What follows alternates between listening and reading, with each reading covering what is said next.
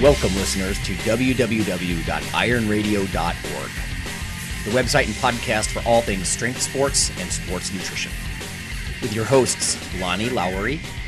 Remember, Phil is like a gnarled old oak tree held together with scar tissue and bone spurs.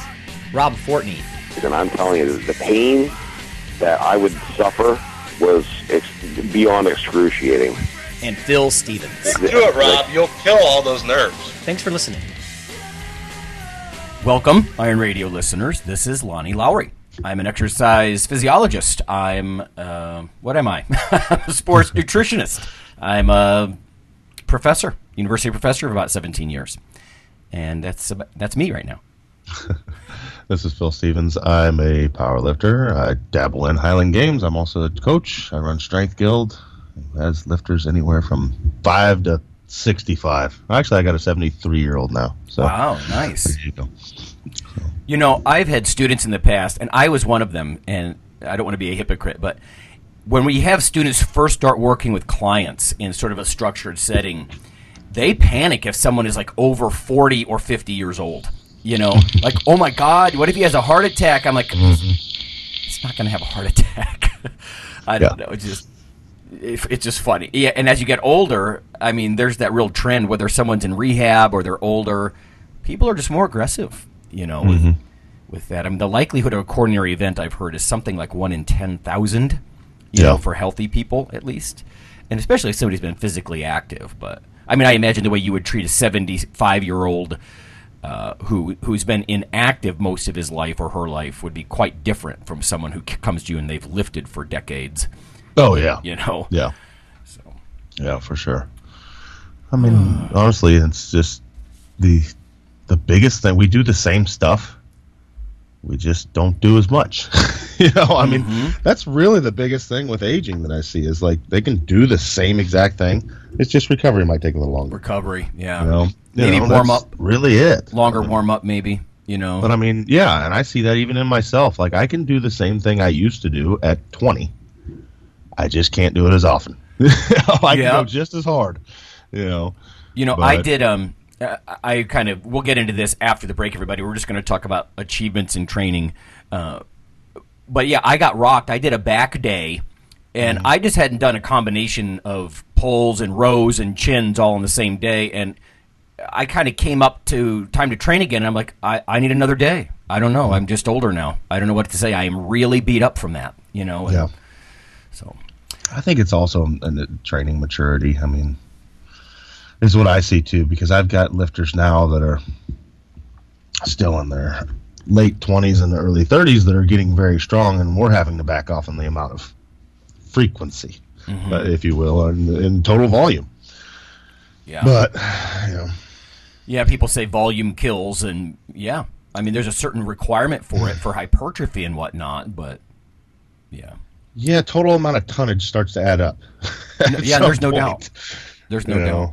Yeah, not enough, and you don't get optimal adaptation, but yeah, it's easy to overdo it, especially if you start getting too aggressive, you know. Yeah. So. Okay, I have 2 little tidbits of mail here. Let me share these. This first one I just saw yesterday, and I think this is interesting stuff. This is pretty new here. It's about 2-3 months old. Strength and muscle sport news. From Tucker. It's called Caffeine Consumption and Telomere Length in Men and Women of the National Health and Nutrition Examination Survey, or NHANES. So if you're not familiar with telomeres, everyone, let me just read you the little definition here. This is literally Wikipedia, so caution. But a telomere is a region of repetitive nucleotide sequences at each end of a chromosome, which protects the end of the chromosome from deterioration, etc. Now, I'm not going to bore you with all the details. I think maybe the important thing to know is telomeres are sort of a marker or one of the ideas behind aging, right? So over time, as cells divide, the telomere ends become shorter. So it's almost like a winding down clock on a genetic level. And they get replenished by an enzyme called a telomerase reverse transcriptase. I'm not going to bore you with details, but the idea is it's sort of a I probably get smacked by some of the biology people who listen, but it's sort of like one of those hourglass winding down sand clocks, kind of thing. So you don't want to see these get shorter necessarily. But anyway, so they looked at caffeine consumption in this. And so you might think that caffeine, it revs up your metabolism and basically shortens your life. I mean, if you think about, you only have so many heartbeats, for example, the way some people phrase it. But so here's the background of this Tucker paper about caffeine and telomeres. The investigation evaluated the relationship between caffeine intake and coffee consumption, and on white blood cell telomere length, which is a biomarker of senescence, or sort of aging and inability to keep fresh, of cells. So they looked at 5,826 adults from the NHANES survey. It's a cross-sectional kind of study. So NHANES is how a lot of nutritionists, for example, among other groups, they keep their fingers on the pulse of what Americans are doing with activity and eating and all that sort of thing. So here's the results. Caffeine consumption was inversely related to telomere length. So as coffee consumption goes up, telomere length was shorter in those people. Again, sort of winding down more. I'm not sure I would want to see that. For each 100 milligrams of caffeine consumed, telomeres were 35.4 base pairs shorter. Now this is why I'm bringing it to everyone's attention. Caffeine seems to shorten telomeres and in theory have some relationship with a shorter lifespan potentially. However, coffee seemed to be the opposite, and presumably because of all the antioxidants. I mean, there's like 180 or more different compounds in coffee. It says, let's see, if you just jump to the conclusions, results suggest caffeine consumption accounts for a shorter telomere in U.S. adults, independent of numerous covariates. So in other words, they corrected for lots of other things that might be involved here, smoking and drinking and that kind of stuff. Whereas coffee intake predicted longer telomeres. So to me, this is another bit of evidence, and again, it's from Tucker et al., Nutrition Metabolism, London, 2017. It's another bit of evidence that coffee may be a better choice than huge doses of pre-workout caffeine, right? I mean, I've always liked it because coffee tends to improve carbohydrate metabolism and glycogen storage and things like that over time. Not over time, not just acutely, but over time. Whereas caffeine wouldn't do that. So there's a lot of advantages. Coffee can help you store glycogen better, be a better carbohydrate metabolizer over time. And now it's saying that it might have an opposite effect, potentially. I'm really painting with a broad brush here, but potentially better for lifespan kinds of issues too. So coffee for the win. And again, I've had researchers say, Lowry, why don't you study something more interesting like the sublingual caffeine and the gums? And I'm interested in caffeine gum and that sort of stuff, or energy drinks, but there's a lot of good things about a good, strong cup of joe. It sounds like a hippie, but it's sort of that back to nature thing, and it's less processed. It's not just a single chemical extract. So, I don't know, maybe coffee better for lifespan. It's kind of interesting. This next and only other one I have, my wife Kelly sent to me. She's interested in a lot of psychology type things, of course, being a counselor, and I'm more interested in the biology stuff, but this is where they connect. This is from the New York Times. A traumatic experience can reshape your microbiome. So we talk about this all the time, it seems like these days, with the bacteria in your large intestines, right, your bowel. They're a big deal. They can influence your behavior. They can influence your body fatness. So you really are a symbiote with billions of other little organisms in your gut. This is by Susie Nielsen. She starts off by saying the whole gut-brain connection or brain-gut connection sounds a bit like something out of a science fiction story, right? Like, how can the bacteria in your gut really affect your choices in life or your mood or your body fatness?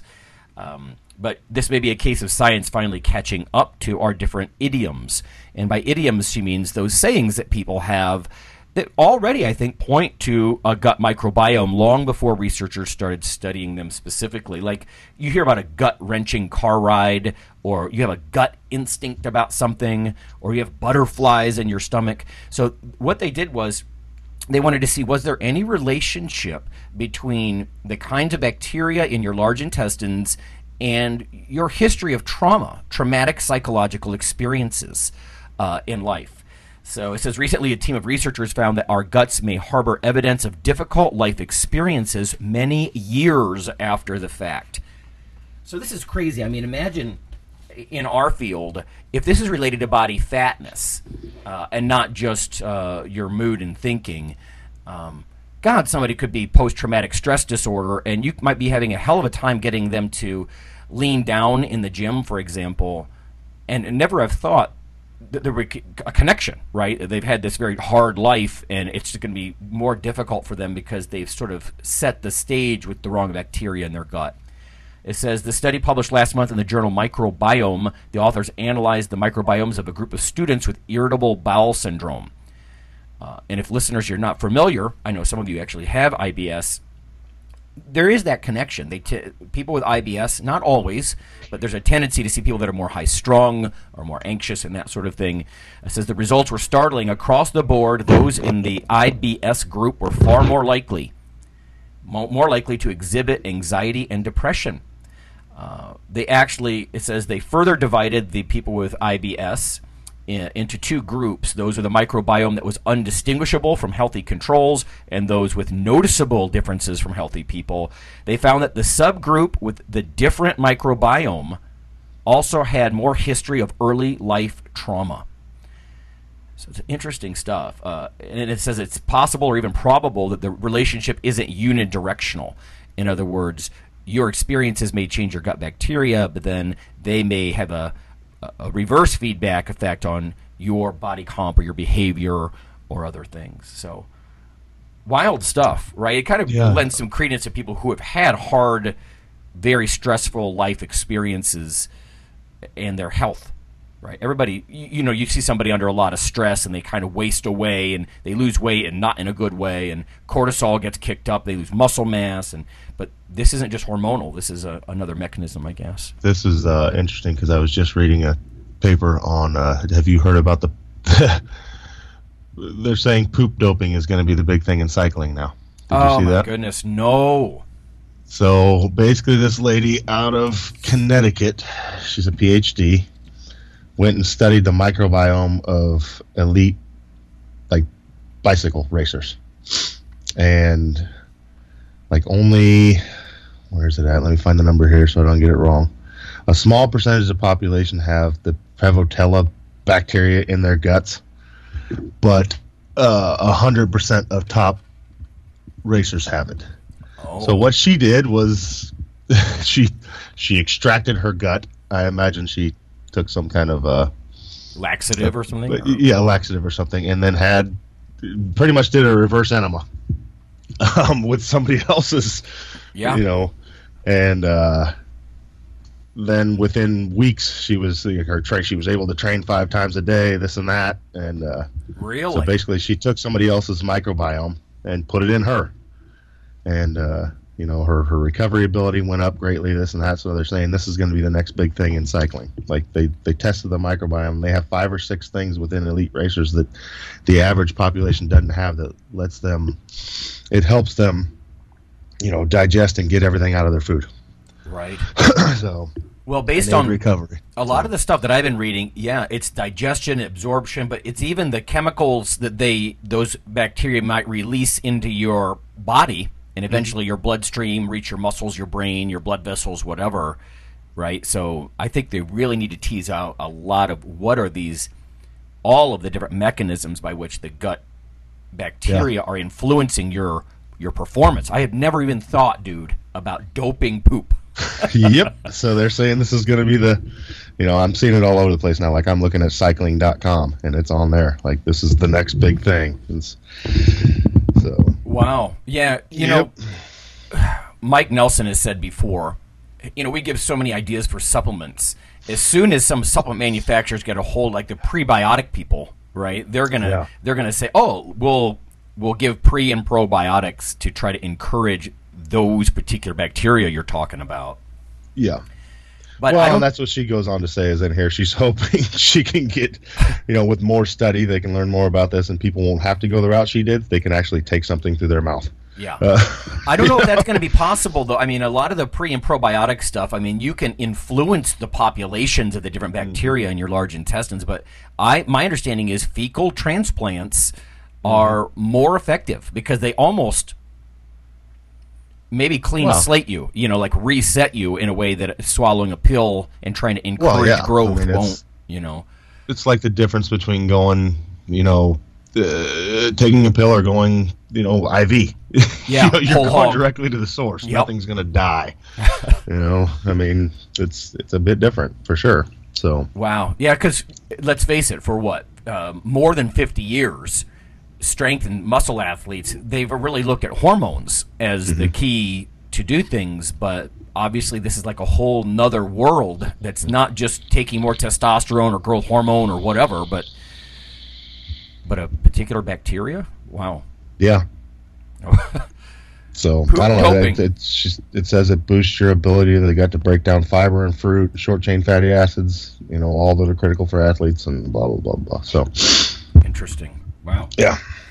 All right. Well, okay, we're not going to have a super long episode today. I got to catch a flight here, but I wanted to thank a few people. Tabor just sent us a donation. Thank you, man. I appreciate that. Nathan, Brittany, Bradley, you guys help keep the lights on. Let me toss something out. I was listening to another podcast yesterday, and they made a very good point. They said, if you like podcasts, if you like niche markets that mass media don't reach, like Iron Radio does, even if it's not us, right? I'm just talking about across the board. Consider supporting those shows. A lot of shows you use PayPal or Patreon. We just use PayPal at ironradio.org. But when you think about something like $1 a month or $4 a month, that's very, very low. It's sort of that old public television, public radio approach. But consider that, or an artist, or a hobby you have. If they are listener supported, think about putting your money where it matters. I mean, my wife and I are real big on supporting local businesses when we can. The ma and pa places instead of the faceless corporate chains. And I know there's pros and cons to that approach, but I've always had a soft spot for that. So think about that. And again, that's just a random short list of some of our supporters and donors. So thank you very much. And again, listeners, we don't usually go on about this except to say thanks. We don't do big funds drives usually until the holiday season every year, so we're not really hammering you on this stuff. Anyway, so thanks for that. Let me get really quickly to iTunes reviews. I thought I could shoot just 4 or 5 of these most recent ones. So what are people saying about Iron Radio? And then we'll go to break, and then we'll talk about our training. This first one, Enrique. All around a great podcast. They often talk about new science, answer listener questions, and the hosts are all really great. Well, that's nice. Thank you, Enrique. The next one, Huge Crackhead, is his screen name. Love these guys. Always spilling out good factual information about lifting. Truly gained some solid knowledge from these folks. So also appreciated. What else do we have in the recent batch? From Brooke. The hosts highlight all different aspects of healthy living, especially fitness and nutrition. They offer some great, insightful advice in an informative and inspirational way in this Can't Miss podcast. That's really nice. Thank you, bro. Yeah. Let me just offer one more from Ufda. Most informative podcast on nutrition and fitness that I've listened to. Just what I was looking for. Entertaining, knowledgeable hosts that give great reviews and have excellent guests. So, cool stuff. And again, that's another way. If you don't have any funds to support the show, an iTunes review really goes a long way. So let me just invite people to do that. Good, bad, or indifferent, right? But reviews are very helpful for the show and to get the word out. And I have one last little thing along these lines before we go to break. But I was talking to Fortress on the phone last week, and he said a guy that works, I don't know, it's like the front entrance way of the correctional facility where he works. He heard Rob talking, and he said, "Oh my God, you're Fortress! You're from Iron Radio." It's just it's funny. So you never know the reach of this kind of stuff after doing it for 420 episodes in 9 years, So I walked into an Aldi to go grocery shopping. He's, "You're Phil Stevens." So, yeah, That that's is me. I'm here to get chicken. We're D- class celebrities. Yeah. That's funny. All right. Well, again, we're going to have a shorter episode this week, but we're going to go to break. When we come back, we might have a question or two from listeners if there's any burning questions. We didn't cover them all last week. And then we're just going to shoot the shit about achievements in training.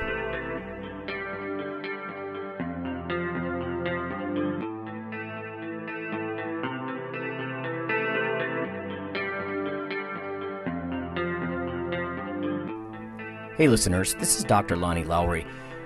If you've ever had anyone critique you on your protein intake as part of your weightlifting lifestyle, "Oh, you poor meathead, all that extra protein is going to rot your kidneys or weaken your bones or dehydrate you or give you gout or who knows what," there is a book available. You could simply Google CRC Press and Lowry.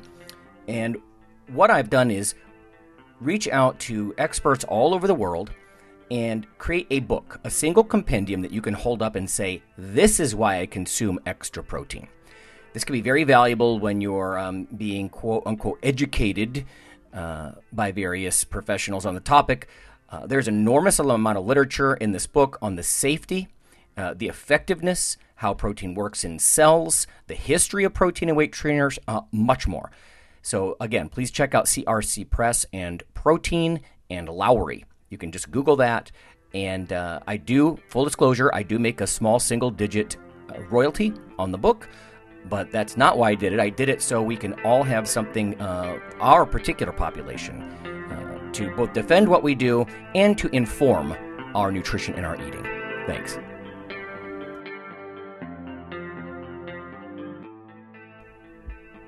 Iron Radio is, of course, primarily a podcast. But over the years, there have been technical glitches calling for backup streaming and listeners who wanted the convenience of other sources of audio content. Toward this end, Iron Radio is now simulcast and backed up on YouTube. If needed, please search Lawnman07 or Iron Radio from within YouTube. There's not much video, but if you like to listen through YouTube on a Roku or other living room device, there you go.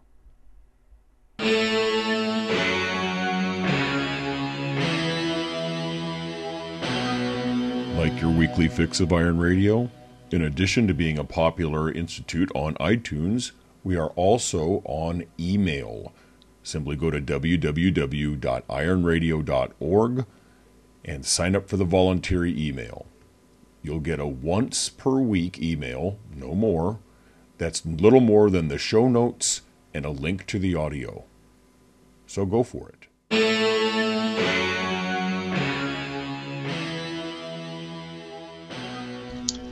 All right, everybody, we are back. I got a couple things I want to get, and then I got a question. First off, because we're talking achievements in training, I want to give a shout out to Ty. He's part of the Strength Guild weightlifting team, and he went to junior nationals, and he took home a bunch of hardware. Ooh. So he came back with went 3 for 3 on his snatches, but he got a bronze in snatch, bronze in clean and jerk, bronze total, and another medal for best technique. So 12-year-old. He's already clean and jerking 143 pounds, I think is what it translates to. Nice job. After kilos times. So we got some good young kids coming up. I have a bunch of them here. Jarrell has a couple down at his place in Kansas City. And so, yeah, we're running hard on that. And then the other thing I want to say is happy birthday to my son. He turns 2 tomorrow. Time is flying, man. Oh, my God. So I know. He's 2? 2, yeah, he's already lifting. He is just out. Everybody loves him in the gym. Like anytime there's a squat, and I'm usually the person that has to judge depth. So I'll take a knee, and he runs over and takes a knee next to me and mimics me and yells, "Up, you got this!" A little 2-year-old hollering for you. That's awesome. So, what's your stance, Phil, about? I mean, not 2-year-olds, but like 12-year-olds.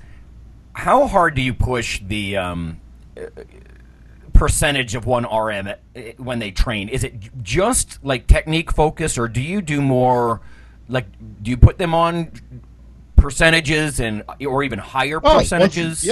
I mean, once they're technically sound, yeah, we push it. You know, I mean, I'll push it with them, especially with little meets coming up and stuff, but it's always usually like most of my young kids, we're pushing really hard on the the Olympic lifts, which is never like a grinding lift. If they miss, it's not because their eyes turn purple and they almost poop themselves.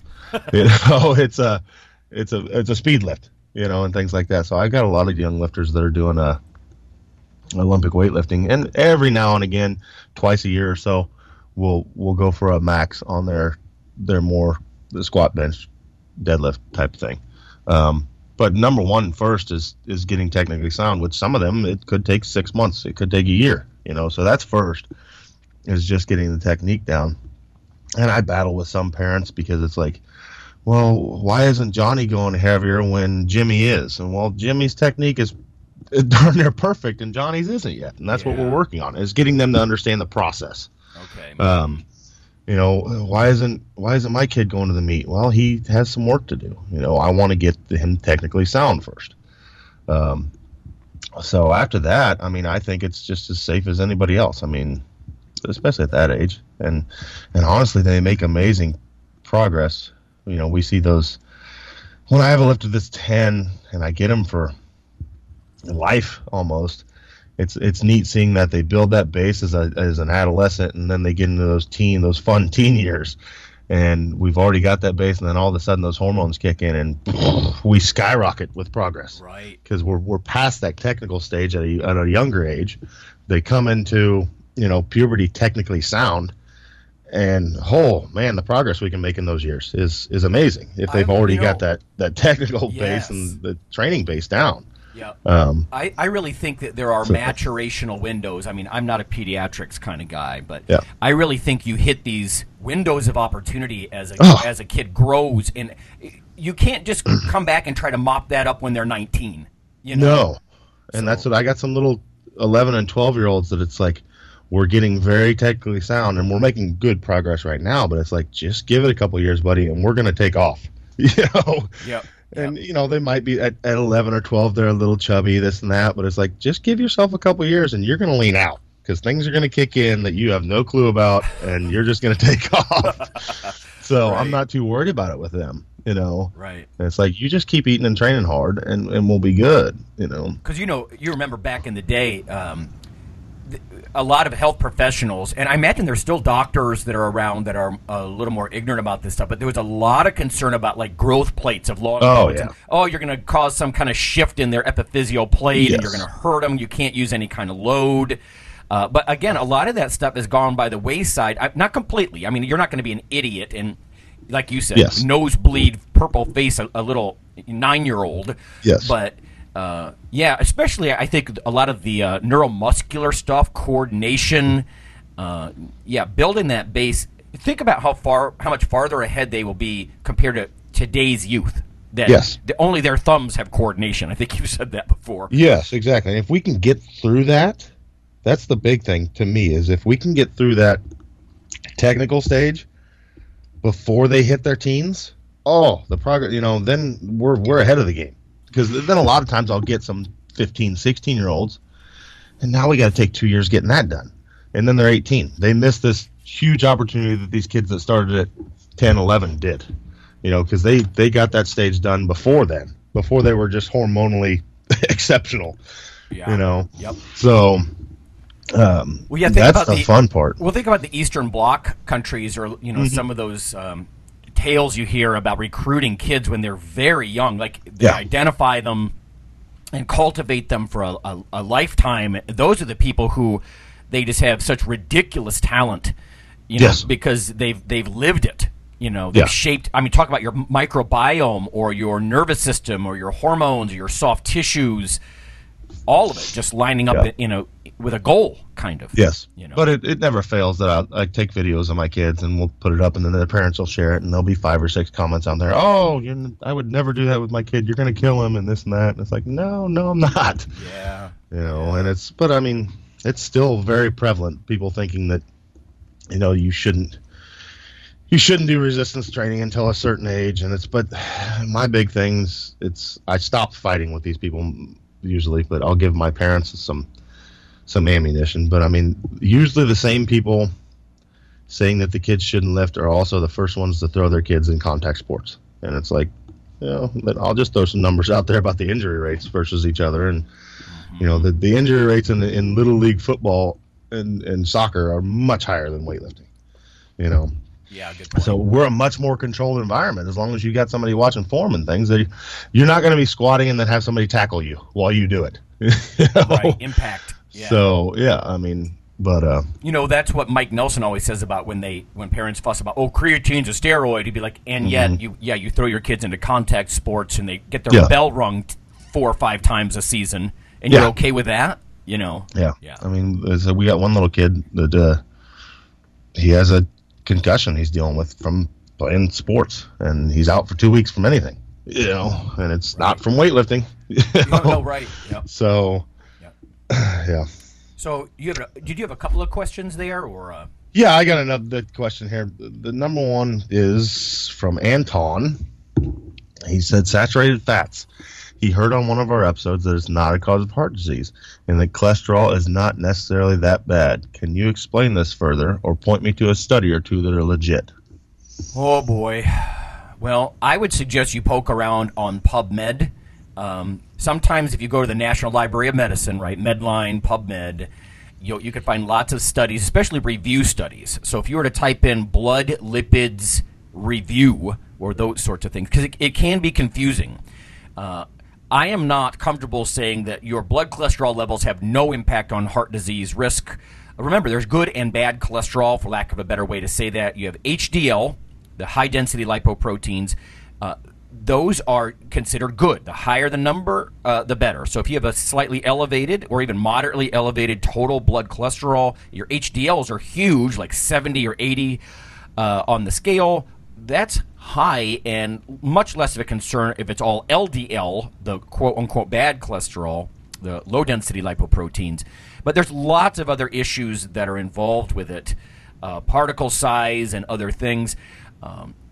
When you hear about saturated fats, in my training we were taught that back in 1969, 2 researchers, Brown and Goldstein, they won the Nobel Prize for saying, the more saturated fat you eat, the higher your blood cholesterol, your serum cholesterol. Since that time, more and more people have been sort of debating, that all saturated fats are not the same. For example, you could find some papers that argue, not all, that the stearic acid, stearate is a saturated fat in beef, for example, doesn't have much of a connection with heart disease risk, that sort of thing.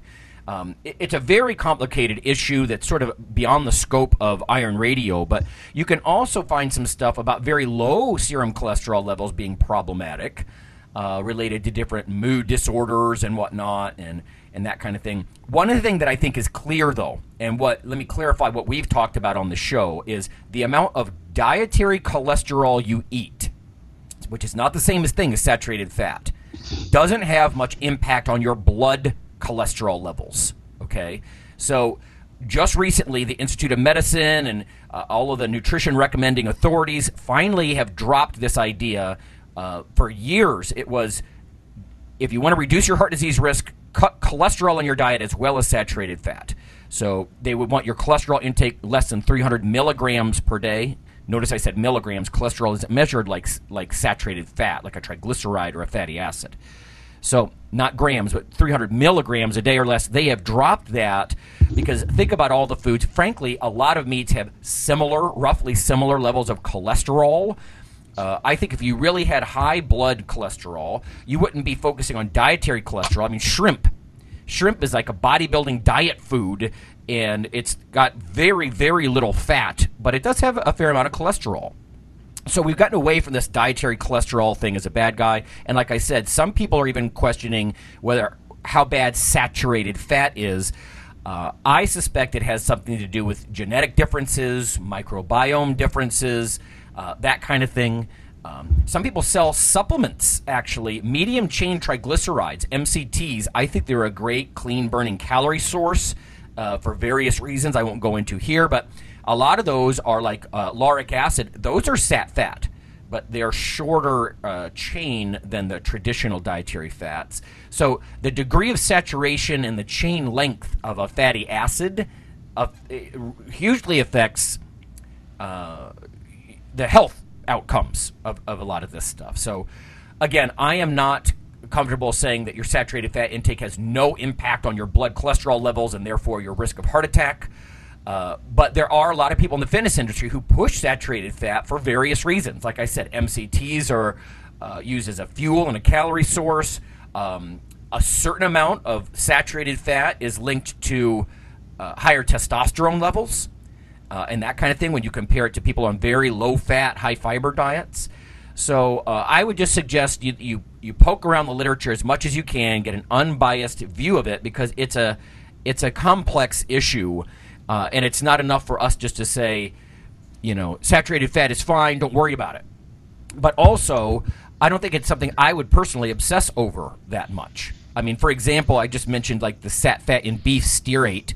The fat around the edge of a steak or marbled into your burger and that sort of thing, it's about 50-50 about saturated fat and monounsaturated fat. And monounsaturates are almost universally considered healthy, from heart disease risk, diabetes risk, that kind of thing. So educate yourself as much as you can about dietary fats and cholesterol. It's a very complex topic.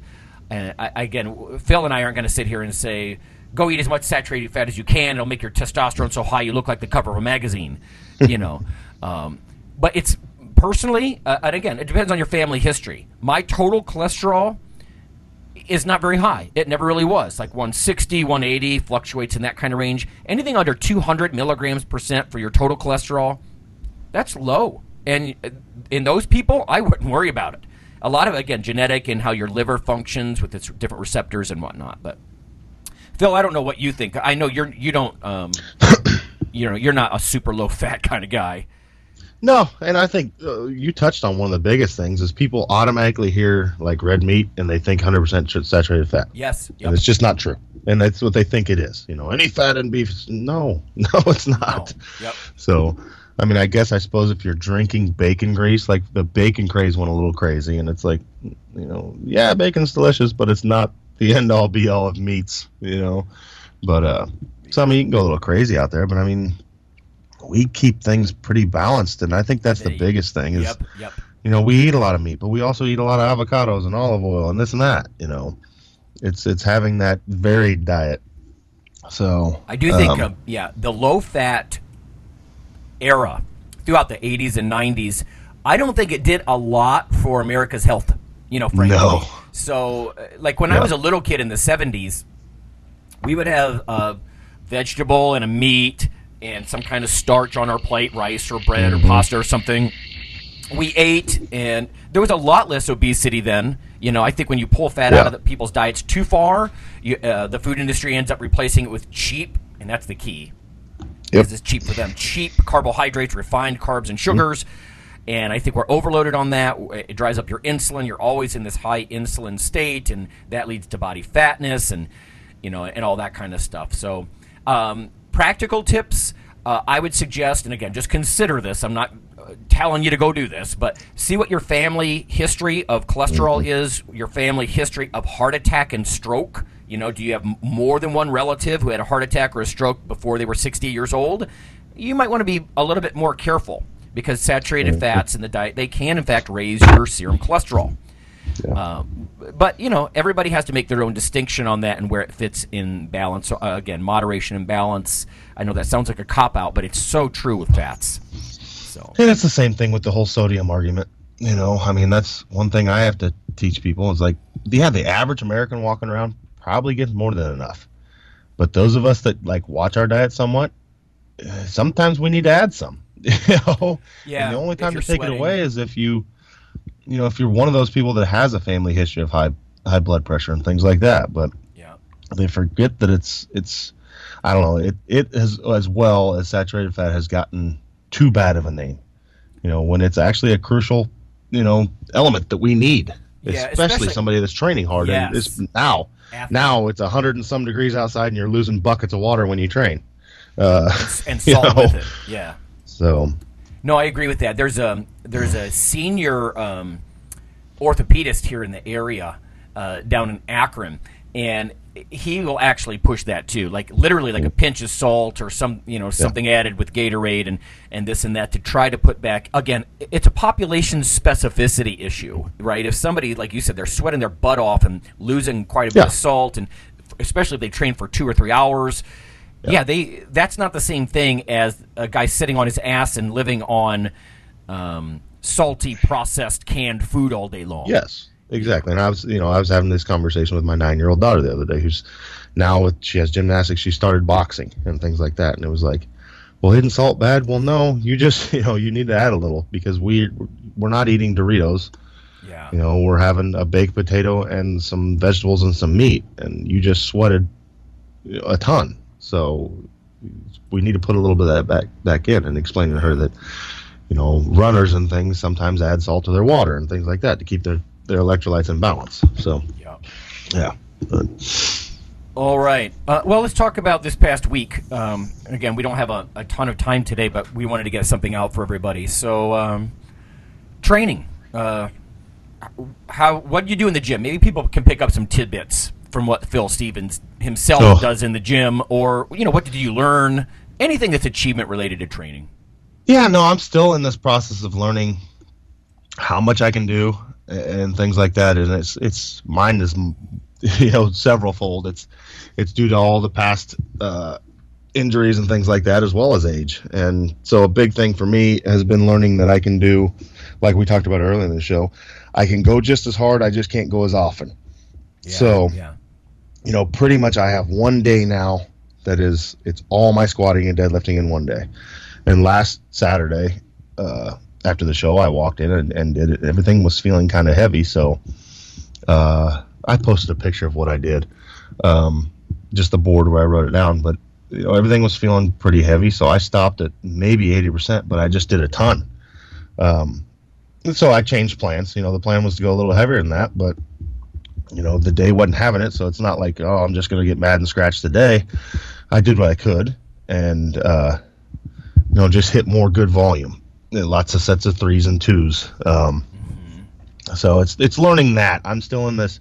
Well, I think you're forever in this learning curve, but right, yeah. Learning what's the best. And so I just went in and got a bunch in, and then I walk away for a week. And that's what's working for me now. And like I said, that's starting to work for some of my more elite clients. Is learning to just give more recovery time, because there is a difference. I'm a big proponent in, like, as far as cheering people on and giving them accolades for their achievement. Like somebody hitting 90% for 3, despite if they're a 1,000-pound squatter or a 200-pound squatter, it's still impressive, and it's like, good job. But at a coaching level, there's a difference in between somebody that's a 900-pound squatter and a 300-pound squatter. That 900-pound squatter can't handle as much training as often, because 900 pounds let's say 70% of 900, 630 or whatever it is, that beats you up more than 210, even though it's the same percentage. There's a difference there. So, it's learning that and backing some of these people off and giving more recovery time. And I'm kind of weird, because like the craze of late is, let's see how often you can go and how heavy you can go. We're very much in this squat every day phase and things like that. And I think that's great to a point, and you can do short stints of that. Like I definitely push, okay, we're going to work your squat hard for 5 weeks, and we're going to push it a lot. But then we need that back off time. You can't do that all day, every day, over the long term.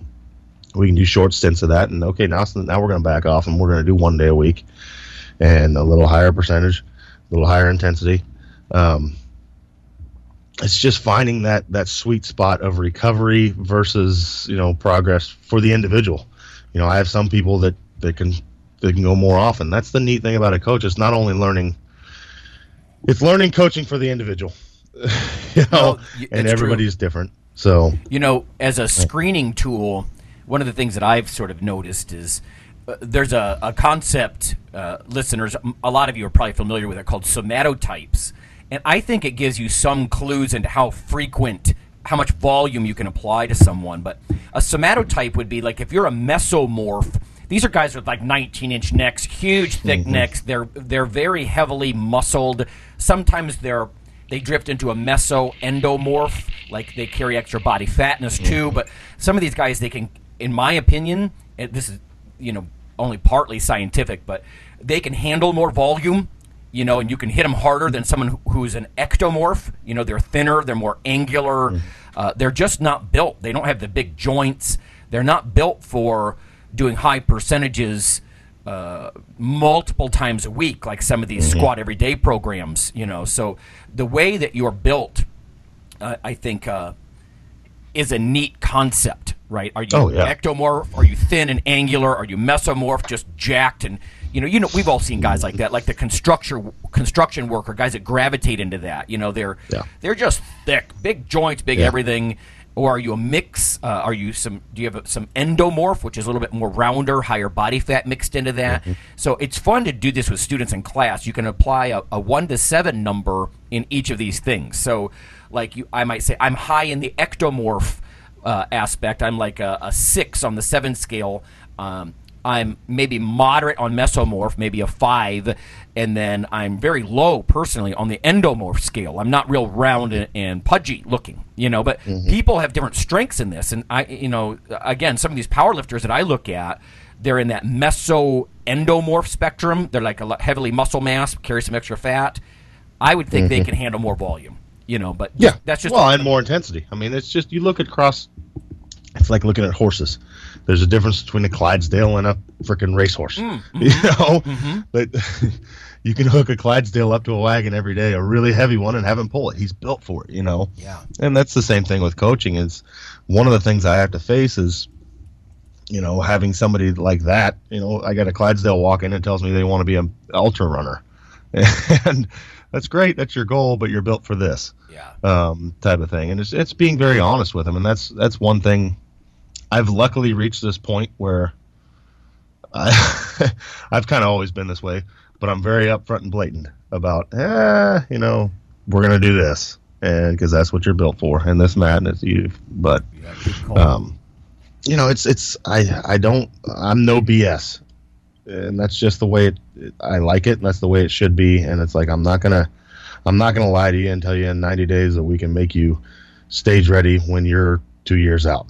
It doesn't help anybody. It doesn't. In fact, in mental health, I've had discussions with my wife about this, or in in nutrition. Yeah, you want to be supportive, and early on, I would really have to force myself to with the tough love. Think about a doctor. At no point does he want to say, "Mr. Smith, you have malignant melanoma." That's not a diagnosis you want to pass down to someone, and yet. It's the reality of the situation, and it's not helpful for him to sugarcoat that. Yes, exactly. That's an extreme example, but you get my point. Yeah. But I mean, it's the same thing. It's like people talk about doctors with bad bedside manner. I might be a coach that they say I have bad bedside manner because I'll just be blatantly honest with you. Like, no, you suck, dude. It's time to get better. Right? Yeah. I'm not going to sugarcoat it. But it's tough love. But, it's better for everybody. Yeah, it's like, if you want to be good, we got a lot of work to do, and that's okay. Yeah, you're still supportive, right? It's not like you're being. I will help you get there. I'm just going to tell you right now on the great to suck scale, you suck. So let's get to work. Yeah. And hopefully we'll slowly climb that ladder. Right. Yeah. But I mean, my training is fairly mundane right now. I'm a long way out from a competition, and I've become mature enough to know that you can only push like competition training so long without burning out. So I get in these idling phases where it's just, okay, I'm just going to push it as hard as I need to slowly progress, because I can't go into meat mode training all the time, all year long. Yeah. It just doesn't work for me anymore. I think I was able to get away with that some at a younger age and when I wasn't as strong, but now it's like I go through these phases and it's like, okay, now I'm 3 months out. It's time to go there, right? And I can push that for 12 weeks. You once back off again. Yeah, you once said, in order to peak, there has to be a valley on either side. Yeah, so it's a good metaphor. It's like you don't see Usain Bolt going out and trying to beat the 10-second number on every run all year long. they slowly ramp things up. You just can't handle that. No, and the magazines, especially bodybuilding magazines, I don't know if powerlifting ones are as bad, or maybe I'm being an old-timer even mentioning magazines at all, but websites and magazines often, they're so focused on the hyperbole and the exaggeration of red line and you push it over the, and you can't do that all the time, and a smart person wouldn't want to. No, and that's like, I have to explain that to clients. It's like, if that's what worked, we'd just do a meet every weekend. That's literally what we do, and we'd all progress forever and have fun. But it just doesn't work that way. Basically, I'm trying to raise up your baseline is what we're, your average day. We're trying to make that better. Yeah. And if we can make that better, then your peak days are going to be better because your baseline's just better. So, right. And that's the same thing. Like it's a learning experience of, like, I never change anything. If somebody has one bad day, it happens. Now, if we start stacking bad days in a row, let's say for 2 or 3 weeks now, the same person has had a bad squat day. Well, maybe we need to start addressing something. Let's look into it. What's your life like? What's your, do we need to address training? Do we need to address sleep, nutrition? One bad day happens to everybody all the time. Now, consistently bad days, now we're looking at an issue probably. That's good. It's not getting upset over one bad day. Yeah. When I log, I still do this. I just monitor 2 things I boiled it down to over the years. 1, motivation to train, like on a 7 scale, and my appetite. And what I do is, if it's down for a day or 2, all right, I'll keep an eye on it.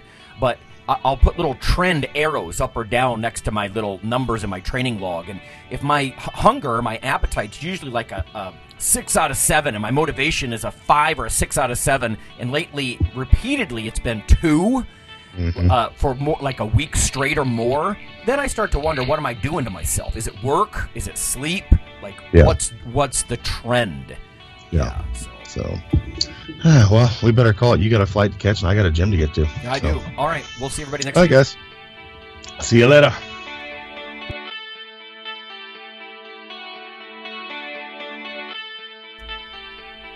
Hey, listeners. Have you seen the store at ironradio.org? There are 3 halls in the store. One for Phil, one for Fortress, and one for myself, Dr. Lowry. And they're thematic.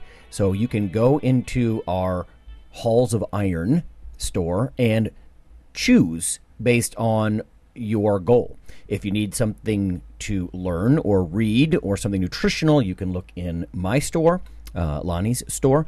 If you want something about injury prevention or competition, then take a look at Phil's Hall of Iron.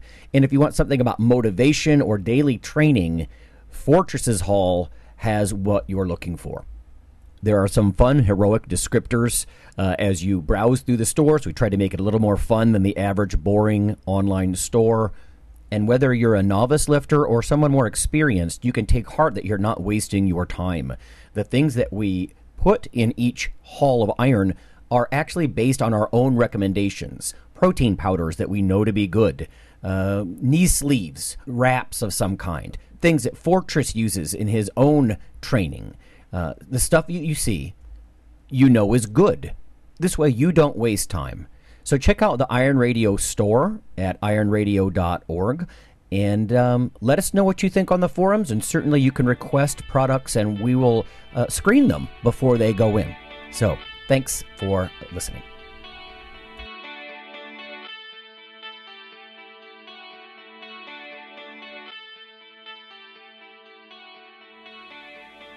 Iron Radio is accepting donations. If you like what we do, the professors, the scientists, the bodybuilding show promoters, the athletes themselves in powerlifting and bodybuilding, please consider making a donation or maybe buying something from the ironradio.org store. We also are accepting supporting members. So for $4 a month, which is frankly less than the bank sneaks out of your account in fees, you can step up and support a form of sort of public radio for the bodybuilding and powerlifting and strength community. The Iron Radio podcast and all of the audio on ironradio.org is for informational purposes only. If you're interested in starting a diet or exercise program, it's important to check with your physician. Also seek the help of registered dietitians, athletic trainers, and qualified exercise physiologists in order to make the progress that you need.